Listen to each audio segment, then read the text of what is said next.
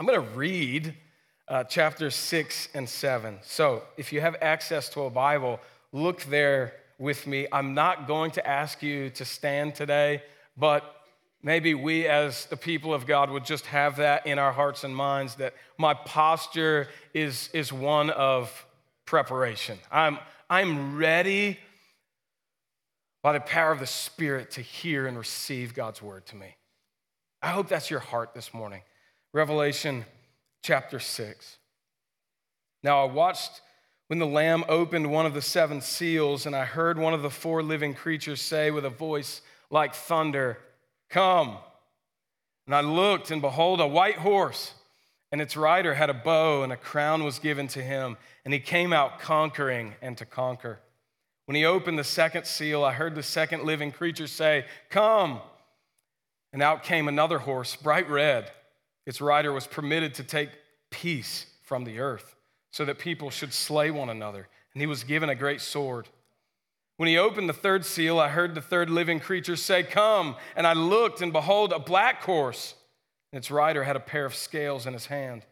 I heard what seemed to be a voice in the midst of the four living creatures saying, "A quart of wheat for a denarius, and 3 quarts of barley for a denarius, and do not harm the oil and wine." When he opened the fourth seal, I heard the voice of the fourth living creature say, "Come." And I looked, and behold, a pale horse, and its rider's name was Death, and Hades followed him. They were given authority over a fourth of the earth to kill with sword and with famine and with pestilence and by wild beasts of the earth. When he opened the fifth seal, I saw under the altar the souls of those who had been slain for the word of God and for the witness they had borne. They cried out with a loud voice, "O sovereign Lord, holy and true, how long before you will judge and avenge our blood on those who dwell on the earth?" Then they were each given a white robe and told to rest a little longer until the number of their fellow servants and their brothers should be complete, who were to be killed as they themselves had been. When he opened the sixth seal, I looked, and behold, there was a great earthquake, and the sun became black as sackcloth.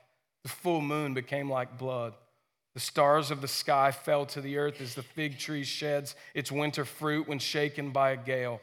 The sky vanished like a scroll that is being rolled up, and every mountain and island was removed from its place. Then the kings of the earth and the great ones and the generals and the rich and the powerful and everyone, slave and free, hid themselves in the caves and among the rocks of the mountains, calling to the mountains and rocks, "Fall on us and hide us from the face of him who is seated on the throne and from the wrath of the Lamb. For the great day of their wrath has come, and who can stand?" Chapter 7. After this, I saw 4 angels standing at the 4 corners of the earth, holding back the 4 winds of the earth, that no wind might blow on earth or sea or against any tree. Then I saw another angel ascending from the rising of the sun with the seal of the living God, and he called with a loud voice to the 4 angels who had been given power to harm earth and sea, saying, "Do not harm the earth or the sea or the trees until we have sealed the servants of our God on their foreheads." I heard the number of the sealed, 144,000 sealed from every tribe of the sons of Israel. 12,000 from the tribe of Judah were sealed. 12,000 from the tribe of Reuben. 12,000 from the tribe of Gad. 12,000 from the tribe of Asher. 12,000 from the tribe of Naphtali. 12,000 from the tribe of Manasseh. 12,000 from the tribe of Simeon. 12,000 from the tribe of Levi. 12,000 from the tribe of Issachar. 12,000 from the tribe of Zebulun, 12,000 from the tribe of Joseph, 12,000 from the tribe of Benjamin were sealed. That's the part of our Bible reading that we often are like, okay, on to the next part. But it is in here for a reason. The Holy God breathed this out so that we would know something about his glorious salvation. After this, I looked, verse 9, and behold, a great multitude that no one could number, from every nation, from all tribes and peoples and languages, standing before the throne and before the Lamb, clothed in white robes with palm branches in their hands, and crying out with a loud voice, "Salvation belongs to our God, who sits on the throne, and to the Lamb." And all the angels were standing around the throne and around the elders and the four living creatures, and they fell on their faces before the throne and worshiped God, saying, Amen. Blessing and glory and wisdom and thanksgiving and honor and power and might be to our God forever and ever. Amen. Then one of the elders addressed me, saying, Who are these, clothed in white robes, and from where have they come? And I said to him, Sir, you know. And he said to me, These are the ones coming out of the great tribulation. They have washed their robes and made them white in the blood of the Lamb. Therefore they are before the throne of God and serve him day and night in his temple, and he who sits on the throne will shelter them with his presence. They shall hunger no more, neither thirst anymore. The sun shall not strike them, nor any scorching heat. For the Lamb in the midst of the throne will be their shepherd, and he will guide them to springs of living water, and God will wipe every tear away from their eyes. This is the word of the Lord. Now, your first question may be, how in the world are we going to get through all that? We'll figure it out.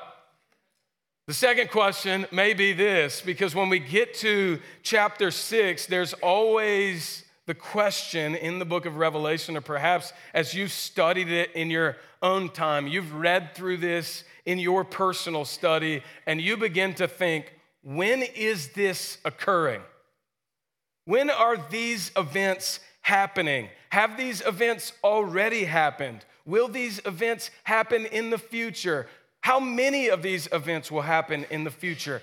Are these events happening now? These are all the questions that are coming right here beginning in chapter 6. So just for a moment, you didn't ask for this, but I thought it would be good for us to just walk through the four major interpretive views at this point in the book of Revelation.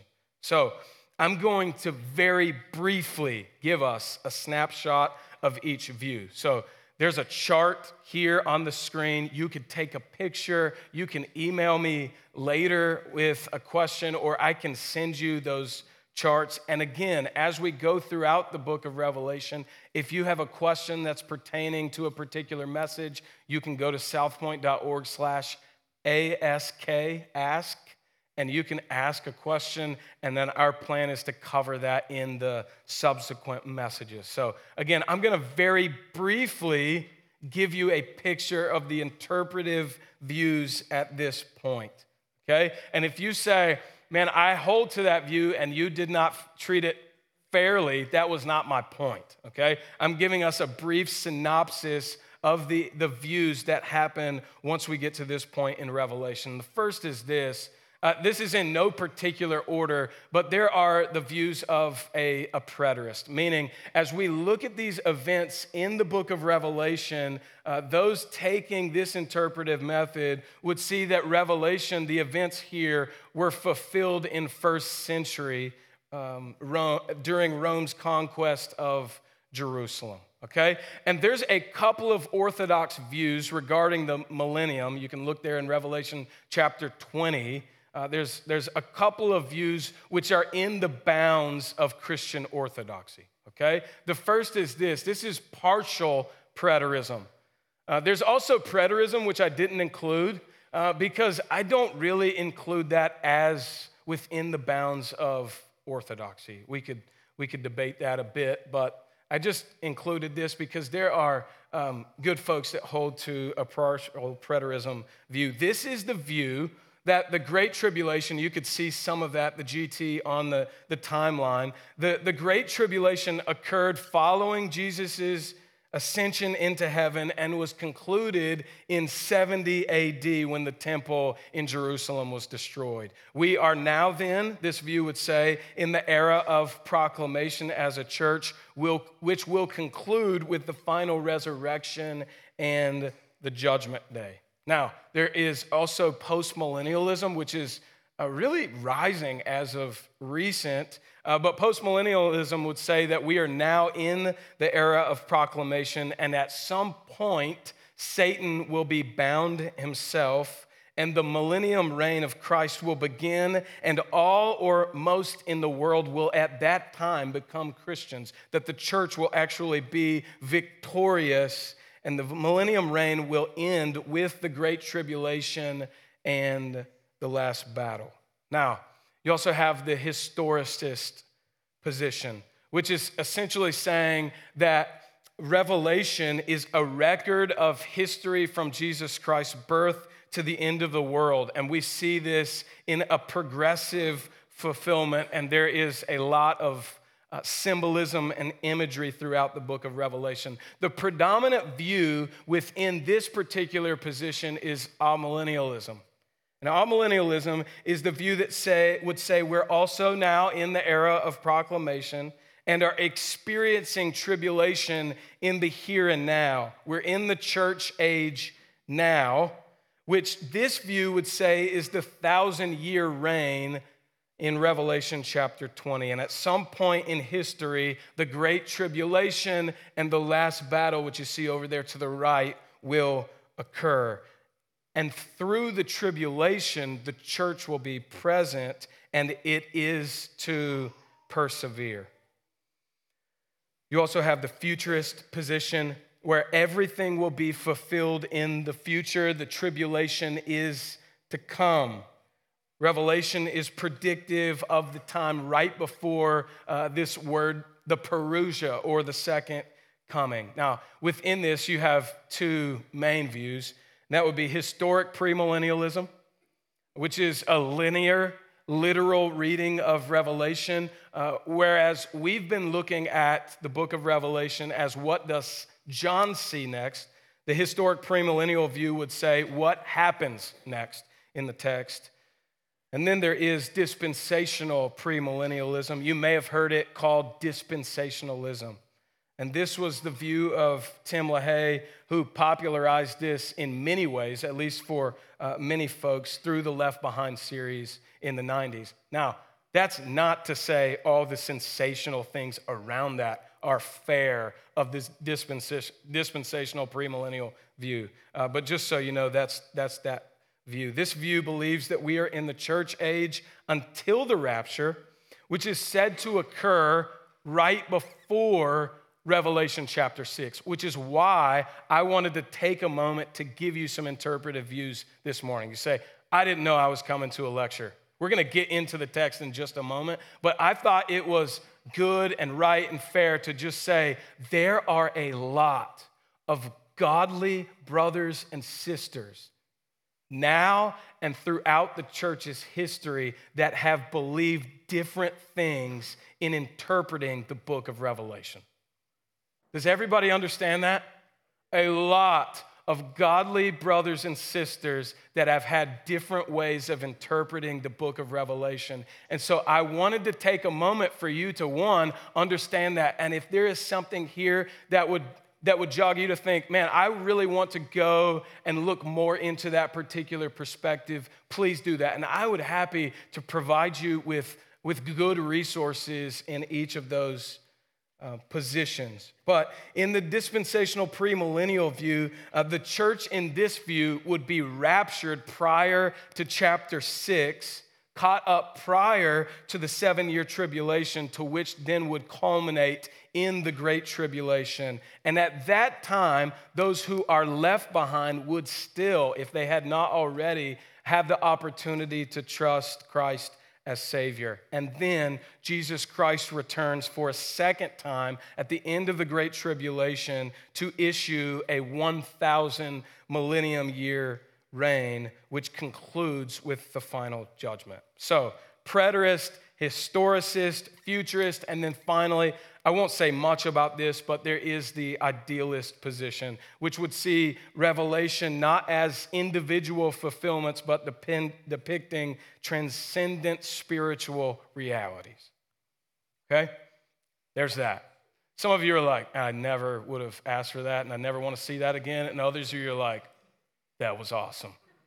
Show us more charts. That's it. That's it. So I want to make a few comments before moving on. The first I've already alluded to. There are godly brothers and sisters, men and women who hold the historic tenets of the faith that believe differently with one of these interpretive views of the book of Revelation. In fact, I know that multiple views are held within our own church. I know that personally, okay? That's okay. We're not going to duke it out. We're not going to do that during this time. This is not a top-tier issue. It's not salvific. Second, you may be thinking, why in the world does it matter which perspective that I take? Dory and I talked a lot about this week. As I was laying there, why can't I go to sleep? Chris, don't pick a perspective. Well,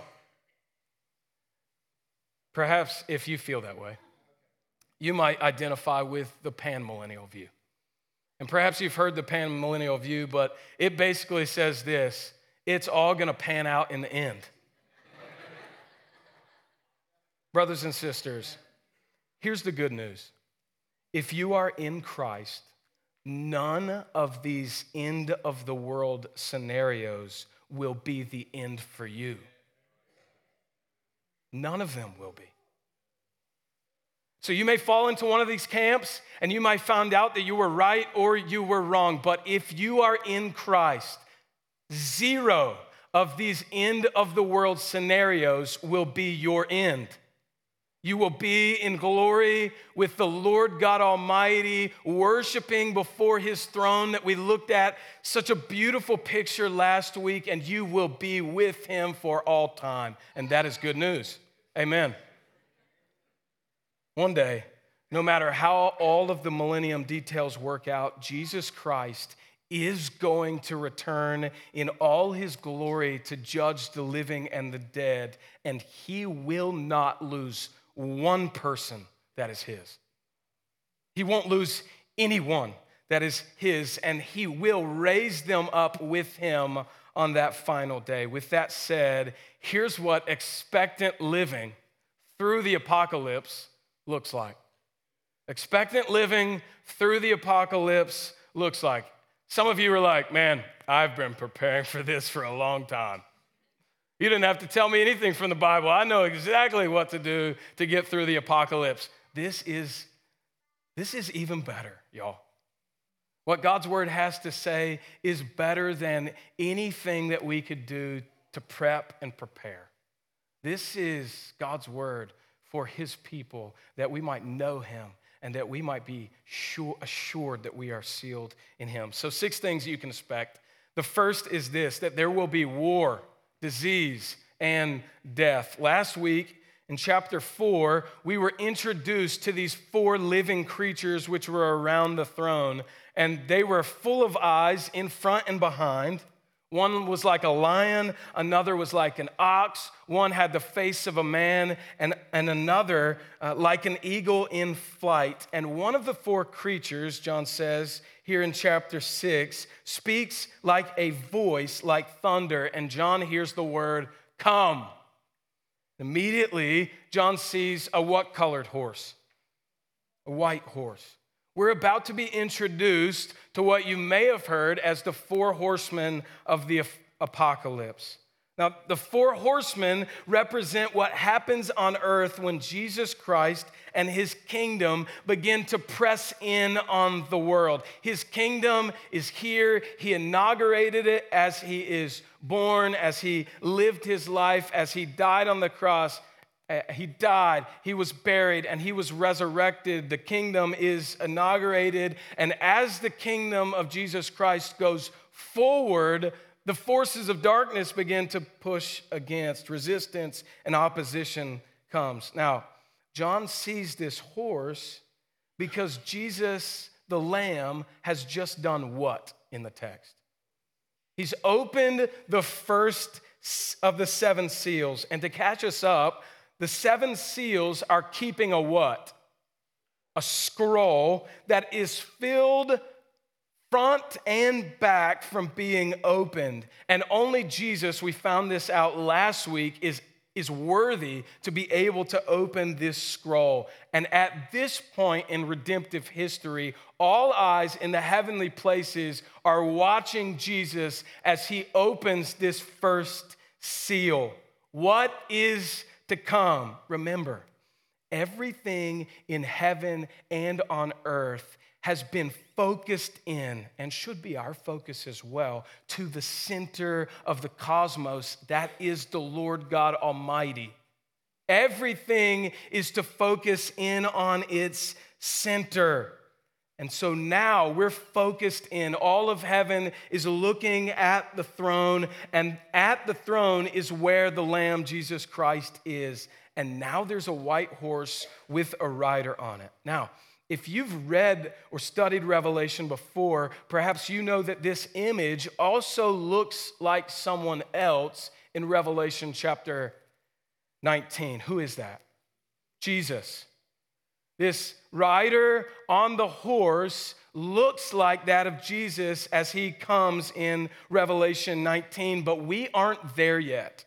In fact, this is an antichrist. This is someone with an opposite deceptive look. He looks like Christ, but he is not. He's one who looks like Christ, but he's deceiving many, symbolizing the many throughout history who have come out conquering and to conquer. Now, John, the Apostle John, who gives us this revelation, has already written about the spirit of Antichrist in his other epistles. In particular, in 2 John chapter 1, verse 7, he writes, "For many deceivers have gone out into the world, those who do not confess the coming of Jesus Christ in the flesh. Such a one is the deceiver and the Antichrist." So the spirit of this first horse is the idea that there is a way to believe in Jesus that has nothing to do with the Bible. The idea, and you've heard it before, there are many ways to get to heaven. You don't just have to believe in Jesus. You could believe in Jesus, or you could believe in Muhammad. You could believe in Allah. You could go the way of nirvana in the Buddhist religion. Whatever way, you find heaven. That is the spirit of the Antichrist. That would be a lie. There is only one way to get to God. And that is through his son, Christ Jesus, the Lord, who we see here. The middle of the throne is the Lamb. Now, before we move to the next seal, I want you to notice what the rider has. He has a bow and what else? Crown. And how does John tell us that he gets those things? He was given those things. So many of us are fearful of the persecution, and the suffering, and the tribulation that is to come, and for so many around this world has already come. But I want you to hear this loud and clear already at the beginning of our time together this morning, that evil is not in charge. Satan is not on the throne. The Lord God Almighty is. And I think that that's why we have this perspective of the apocalypse, chapter 4 and 5, that we get a picture of the heavenly places, the one who is already seated on the throne. And it's not Satan. It's not the powers of evil. God is already there. He's been there. He's been there. We don't have to worry about the things that are to come. You say, how does that all make sense, though? Because that means that these forces of evil, these four horsemen of the apocalypse, are ultimately subjected to God Almighty. How in the world does all of that make sense? One, the biblical account tells us that God is not the author of evil, and yet all things work together for his glory under his sovereign plans for the world. Evil is at best, church, on a leash. Remember, back in Genesis, when Joseph's brothers were begging from him mercy and forgiveness. Why? Because his brothers had sold him into slavery. They had went back and told their father, hey, Joseph was mauled by an animal, and this is all we have left, a piece of his garment?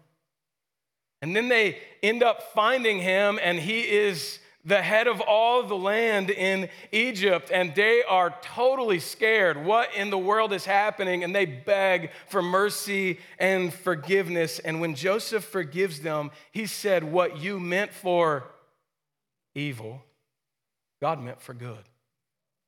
So I don't know how it all works out in the grand scheme of things, but I do know this, that God is on his throne.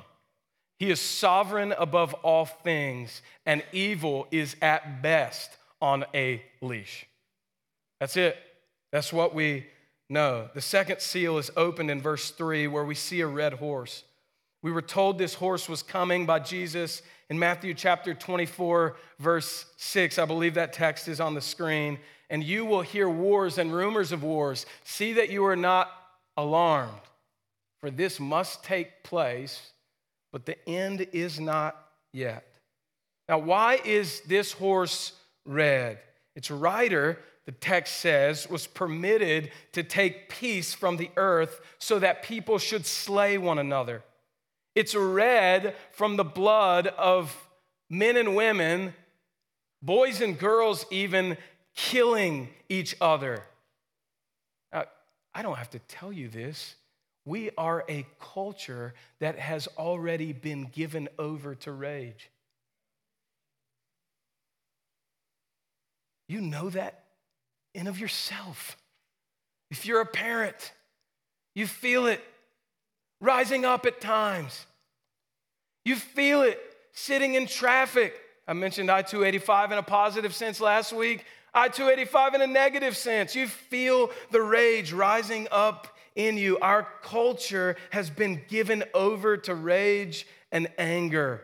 We've convinced ourselves that this is normal, that rage and anger is the way that we live. That to debate until you destroy someone on Facebook is normal, even in the church. We're going to just destroy each other for the world to see. We've been given over to rage, and the church in so many ways has given in. The media is literally bent on the world taking sides so that we would watch and listen to more of it. Whether this has different political views, skin color, economic class, religious beliefs, you name it, hate is our game. Our Bible says that this is no coincidence. The next time you feel yourself being given over to anger, consider, whose am I? Whose am I? Do I belong to the one who all things are pointing to, the center of the cosmos, that is the Lord God Almighty? Or have I been given over to that, the spirit of the age? Satan himself, the Antichrist. For those who have trusted in Christ Jesus for the forgiveness of sins, we know that our is the Lord's. We are his.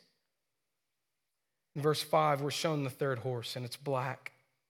Its rider has a pair of scales in his hand, and John hears a quart of wheat for a denarius and 3 quarts of barley for a denarius, and do not harm the oil and wine. Again, Jesus told us that this horse was coming in Matthew chapter 24, verse 7. For nation will rise against nation, kingdom against kingdom, and there will be famines and earthquakes in various places. Now, here's what we're supposed to think here. Crazy inflation. You're thinking, I have been thinking that. But it's said here in the text that things are going to get so bad that a daily wage may be just enough or not even enough to buy what is needed for that day. Now, if you remember back, if you've been with us throughout our time in the book of Revelation, we've already heard that this is affecting the 7 churches that the Apostle John is writing to, that Jesus speaks to himself. It was already happening to them. Some of them were being forced out of the trade guilds. They were being unable to work in their cities. You're a Christian? You can't work here. You're a Christian? I'm not going to buy from you. You're not going to have any money. You're not going to have what is needed. It was already happening. What's happening is that what the world really needs, though, is being removed, we see, while the luxuries are the only thing left. In each of these scenarios, we aren't supposed to think, have I got enough to survive? Can I make it through as an individual, as families? Will we be okay during this time? But rather, the question that I do not want us to miss in all this is, do I have true life? Because what happens if you walk out of the church today and you think, man, I am ready financially, food-wise, electric-wise, you name it. I've got it all. I'm ready, come what may. You walk out of here and you don't have true life. What do you have? You have anything? You may make it a couple more days. Preparations are fine. True life is best. True life is best. Do you have food like Jesus said that the world knows nothing about? Now, the fourth horse of verse 7 is said to be pale. And this horse, we get the idea that he looks sickly. The rider of this horse is named what? Death. And death is followed by Hades, the place of the dead. And we see there in the text that it covers a fourth of the world. This isn't pervasive death at this point, but it is wide and vast. It's not the end yet, but it is really bad. And what's happening here is that as the world heads toward final judgment are two things. One, for those who are rejecting Christ, we want to see that the judgment for them has already become. The final judgment is to come, but the judgment for them on their behalf is already here. Our world is already experiencing judgment in a sense for our rejection and rebellion of him. And second, for those that are Christ's and find themselves in the middle of this, the persecution will prove, don't miss this, to be a refining fire. The Lord never wastes our suffering. You can say that yesterday, you can say that today, and you can say that tomorrow. The Lord never wastes your suffering. We may wonder why it's happening. Why has he brought these things into my life? What will happen? Why is this happening? It may push you to question God's good purposes and his ultimate plan for your life, but he isn't wasting it. He's conforming you into the image of his son. So what can you expect as you live through the apocalypse? War, disease, and death. You can also expect that there will be persecution. Verse 9, chapter 6, the fifth seal is opened. In verse 9, and John sees under the altar the souls of those who had been slain for the word of God and for the witness that they had borne. You see, here we're supposed to get this picture of an Old Testament sacrifice. For when an animal was sacrificed, its blood would drip down and it would be caught in a basin under the altar. Who are under the altar here? Those who have been killed and martyred for their faith. Now, last Christmas, maybe many of you participated in this and have for some time, but we let the kids, our two, participate in Operation Christmas Child. We let them fill up a box one day after school. We picked them up. We went to the store and we said, hey, this is your age, and this is your age, this is your gender, this is your gender, and y'all just go fill up these boxes. And we told them along the way what the point of the box was, okay? What's the point? There are people in other parts of the world that do not have the things that you do. When it's time for Christmas, they are going to be able to open this box and they're going to have gifts that their parents would not have been able to give them otherwise, okay? We told that, we rehearsed that, we walked throughout the store, they filled up their boxes, and as we were checking out, really like that toy. Can I have that toy? No, This is for someone else. Who is it? This is how old he is. It's a boy. It's going for this. I'm trying to give them a perspective, and yet sometimes it's really difficult because we don't live in that reality, the majority of us, right? We want to get a global perspective, but it's really hard because we don't live that way. I say that because when we hear about persecution as Christians, we get it, but we don't really. Like we pray, we try to keep regularly before our church in our Sunday prayers that there are brothers and sisters that are being persecuted for their faith. And we pray for them and we hope that God would give them patient endurance, but we don't really live like that, do we? I don't think we're supposed to feel guilty or bad about that. It's just not the perspective that we live with, but I still want to give us some global perspective. OpenDoorsUS.org, again, OpenDoorsUS.org has a watch list on it with countries around the world where Christians experience persecution today, and they always give a ranking of which Christians in which place are facing the most persecution at any given moment. So let me give you some statistics. Again, global perspective. We hear persecution in the Bible and we're like, yes, but not really. It's here. The church is being persecuted. More than 365 million Christians in the world today face high or extreme levels of persecution. Here are the numbers. 1 in 7 Christians worldwide are persecuted. 1 in 7. 1 in 5 in Africa. 2 in 5 Christians in Asia are persecuted. Almost 5,000 Christians were murdered last year directly because of the faith that they have in Christ Jesus. 15,000 churches and Christian properties were attacked because they were of the Christian faith. Now, we've gotten a reprieve here in the States. We live in a blessed land and a blessed time. So when we talk about persecution, it feels so far removed. And when we look at the statistics, we see 1 in 7 Christians around the world is actually persecuted for their faith. The church is being persecuted globally. Jesus told us to expect it as his disciples, and this certainly should be our expectation, but don't miss the next one either. There will be answered prayers for justice.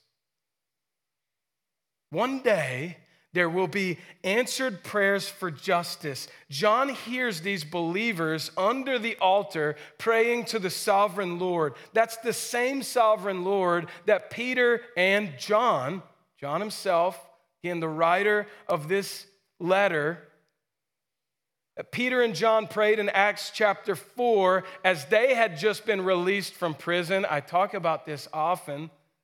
They had just been released from prison and told never to speak about the name of Jesus again. And they immediately go and pray to this same sovereign Lord. He is the Lord who is over it all. And so we pray to him in time of need, don't we, church?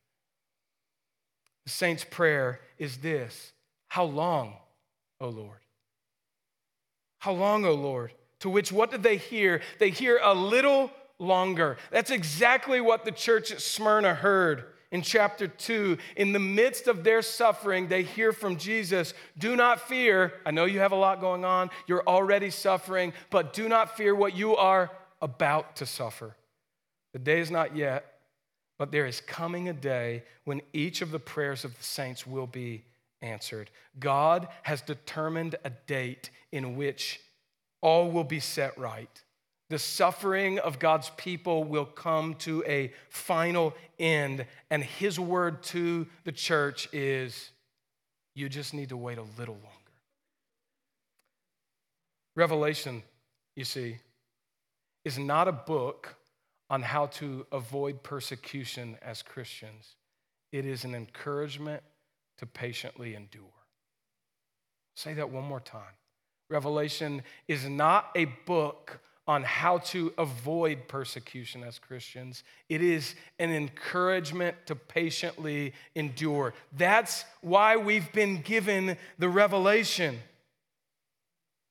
For one day, there will be a final judgment. Chapter 6, verses 12 through 14. This is a revelation of the final judgment day. This is the day that the saints under the altar have been praying for. And the imagery here is in verses 12 through 14, the same as the prophets Isaiah, Ezekiel, Joel, and even Jesus as they describe the day of final judgment. Each spoke about the earth shaking, the moon turning red, and the stars falling from the sky. This is supposed to be absolutely terrifying. The day of judgment is here in these verses. This is the day in which God gives humanity that which humanity has been crying out for all along, to be our own God. That is what unregenerate man wants most. Can I be my own God? And on that day, there will be no prayers to that God. The text shows us. The prayers will be elsewhere, won't they? They will be to the rocks and to the mountains, not to save them, but to crush them. Why? For it would be better that all of the mountains and rocks on this earth on that final day crush these men and women instead of standing before a holy God on that final day, not sealed in Christ Jesus. If you're hearing this message today and you're still caught in your sin, you have never turned from your sin, you have never repented, you've never trusted in Christ Jesus, your sin before a holy God, that means that today the Lord will still hear you. If you hear that today, the Lord will still hear your prayers. Do not wait for that final day, for on that day you will be wishing that the mountains and rocks would crush you so that you would not have to bear up under the weight the payment that is due for your sin before a holy God for all eternity. Now, I don't intend to scare you.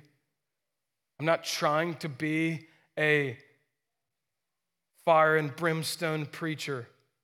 The scriptures are clear.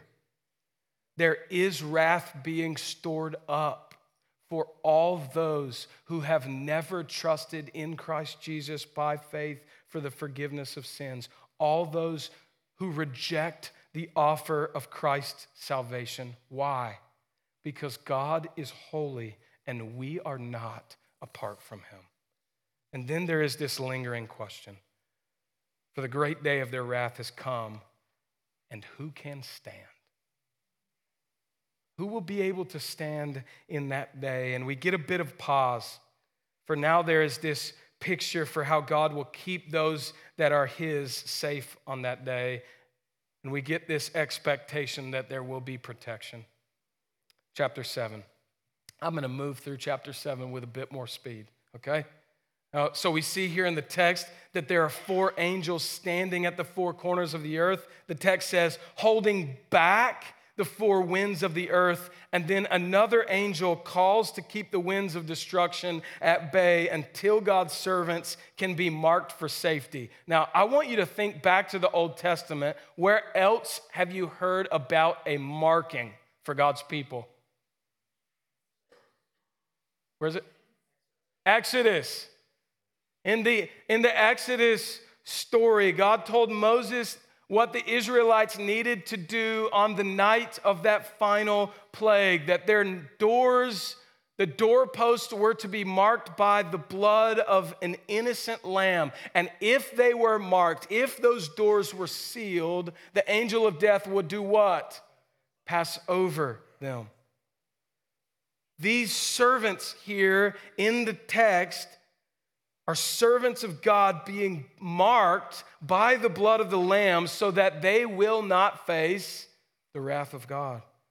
And then John hears the number of the sealed in verse 4, 144,000 sealed from every tribe of the sons of Israel. Now, I'm not going to read all of those tribes again, but this is a really big number. It's supposed to. We talked about various numbers throughout the book of Revelation. This is a really big number.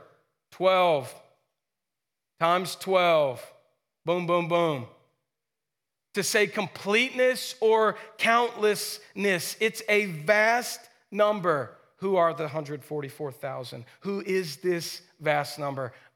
I will first say, entire religions have been erroneously built on this number.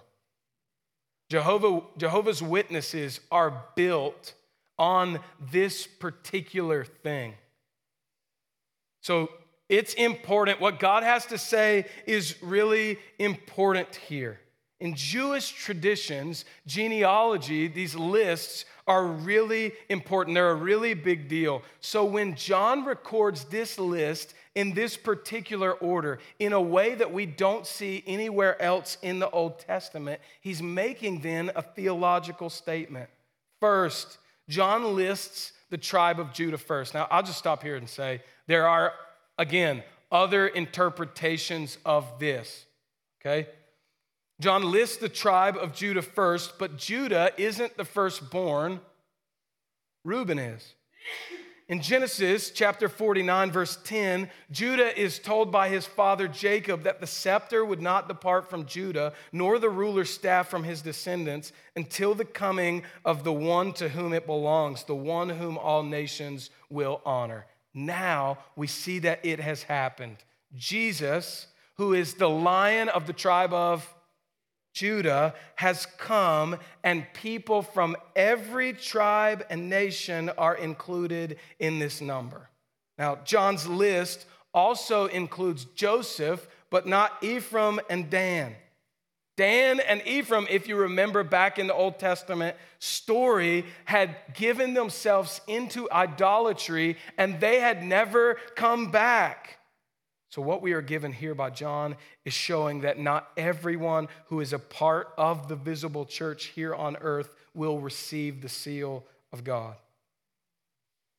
You've heard this said before, but just because you are attending church does not mean that you are God's. Just because you come and attend and serve does not mean that you are going to be found in Christ on that final day. Those who are found on that final day, safe and sealed, are going to be those who have trusted by faith in Christ Jesus for the forgiveness of sins. It's only by grace through faith that you are saved. In verse 9, we're seeing this church across the ages, a great multitude that no one could number, from every nation, from all tribes and peoples and languages, standing before the Lamb, clothed in white robes with palm branches in their hands. Man, you want to get pumped up about something? There are going to be all kinds of people around the throne room of God. People who don't look like us. People who don't talk like us on this earth.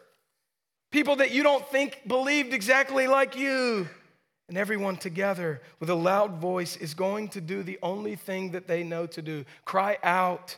Verse 10, salvation belongs to our God who sits on the throne and to the Lamb. Because they will know then fully that they are before the throne, not because of anything that they accomplished in this life, not because of any good works that they did, but because of the shed blood of Christ on the cross. Finally, what will life be like at the end of the apocalypse? There will be the presence of Christ. And here's something we can all agree on. Who can stand? That was the lingering question at the end of chapter 6. Who can stand? The people of God can stand. Why?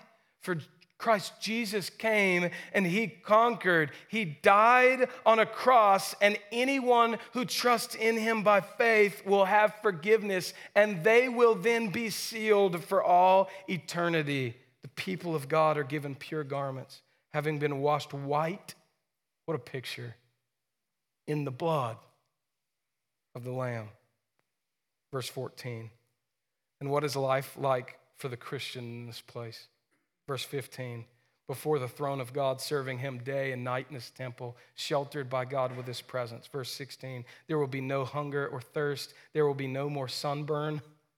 Verse 17, and Christ, who's in the middle of the throne, will be our shepherd, guiding us into the springs of living water, and the tears, God will wipe them away from every eye. In Ephesians chapter 1, verses 13 and 14, we are told that in Jesus also, when you heard the word of truth, the gospel of your salvation, and believed in him, were sealed with the promised Holy Spirit, who is the guarantee of our inheritance until we acquire possession of it. I don't know about you, but these chapters urge me to consider whether my life bears the fruit of that seal. Who am I? Whose am I? Is the life I am living in keeping with the life of the Lamb who was slain, and as the center of the throne? Do I bear the seal of the Holy Spirit? And if I do, praise the Lord and beg of him to give you endurance, to give you patient endurance for the days ahead. Endurance that would give you a heart of compassion to go and tell a world that do not know that Christ Jesus is Lord. A zeal for the lost as the spirit of this age pushes so hard to keep those in their blindness.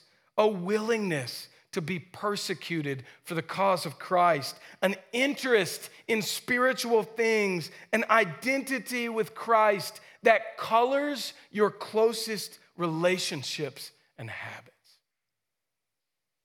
Do I bear the seal of the Holy Spirit? That's the question that we should ask. And if you do not bear the seal of the Holy Spirit, my prayer is that you would repent of your sins today and turn to Christ, who is merciful now. Let's pray.